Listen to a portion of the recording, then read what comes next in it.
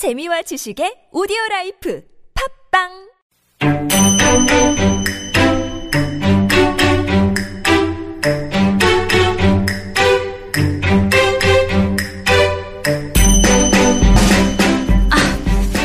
Doctor, I'm red and itchy. What should I do? Oh, don't make any rash decisions. Doctor, I'm not joking. Oh, I'll scratch around and find you some more medical tidbits.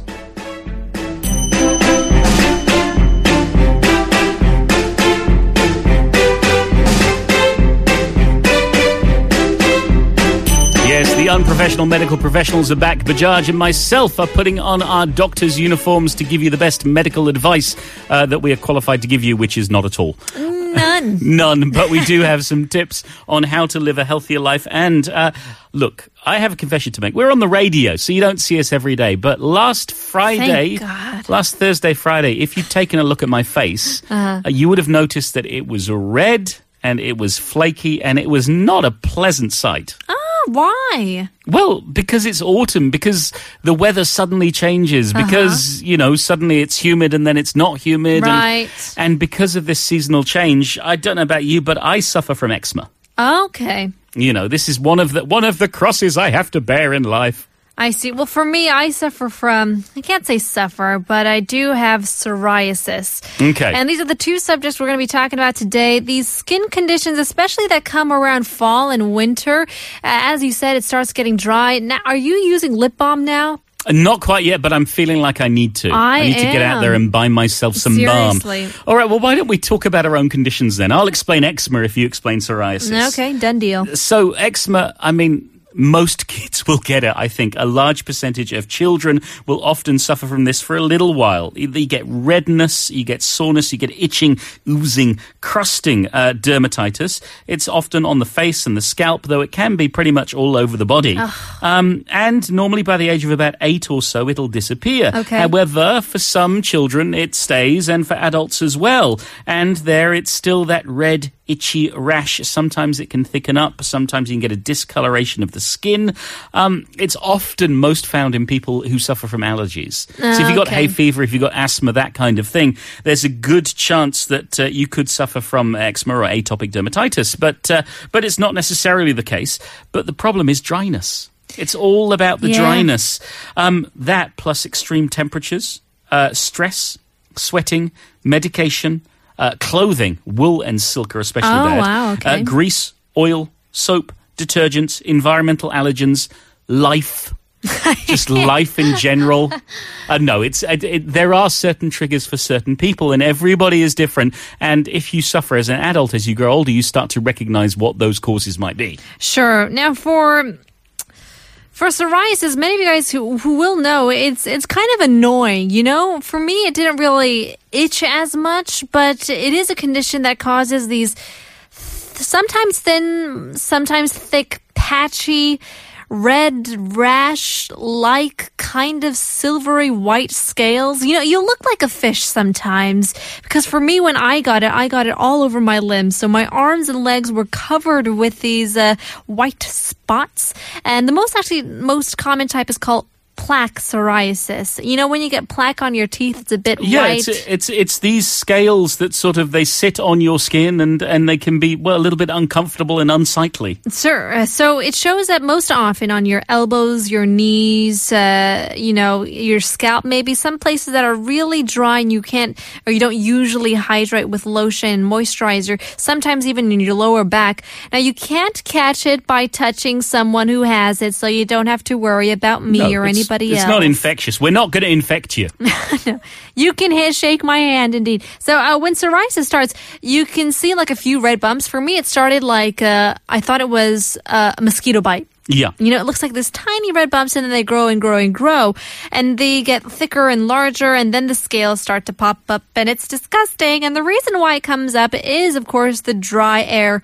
Low levels of exposure to sunlight and ultraviolet rays. Now, people are saying that we still need the ultraviolet rays around 20 minutes per day, and that's about it. Sure. I mean, you do need your sunblock, but we need that vitamin D. And in the wintertime, we get less and less sunlight. We don't want to go outdoors, and if we do, then it's cloudy. So we do have to hydrate ourselves with lots of water, lots of lotion before we get these dry, scaly, itchy red patches associated with psoriasis. Yeah, well, and that's the thing. Both psoriasis and eczema, they're similar. They're like buddies. Okay. They're cousins. You probably know someone who suffers from one or the other, maybe even both. They're all over the place, and they can be really annoying and really demoralizing, especially when the seasons change and suddenly you have an outbreak, especially if it's on your arms or your face.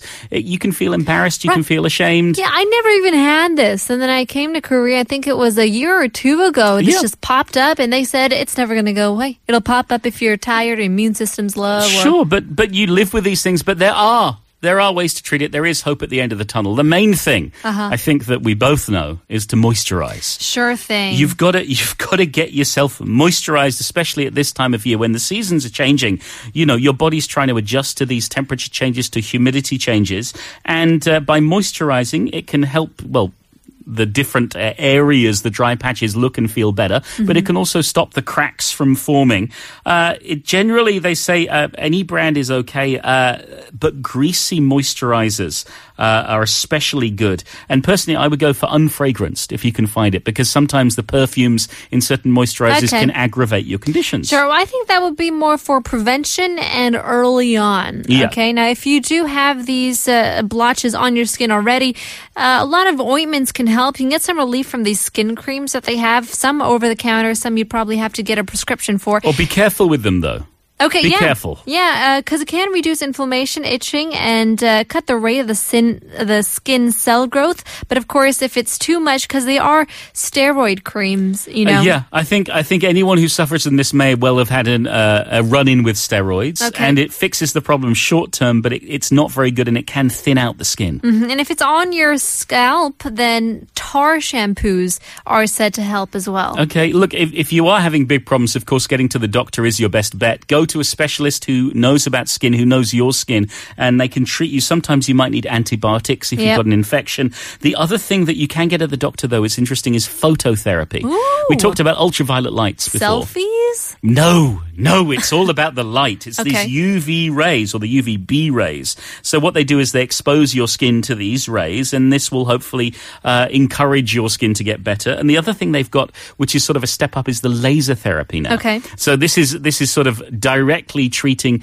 the areas. And so instead of treating the whole body or the whole arm to the phototherapy, you can actually pinpoint the problem areas and treat them directly with that laser. And they say it's a lot less risky in terms of skin cancer and stuff like that compared to the traditional phototherapy. Sure. So there are these different methods. There are ways to help yourself. Yeah, but most importantly, it's before it comes out, you want to prevent. So, of course, you got to moisturize. Moisturize. Get that lip balm, okay, Paul? Okay, I'm going to buy some today. You want the unfragranced lotion. Okay, you know what you need to do, Bajaj? Drink more water. I guess so, yeah. Yeah, hydration is also another big key. You can make your skin as moist as you like. But if you're not drinking enough water, you're going to suffer. That's true. One thing that people are starting to do is they call it herbalize, which basically is you're eating all these multivitamins, starting like fish oil pills. Yeah, sure, the omega-3. Sure, eating just a couple servings of fatty fishes that are rich in omega-3 fatty acids will do some pretty good, some good damage. You know what I mean? Well, I hope they don't damage.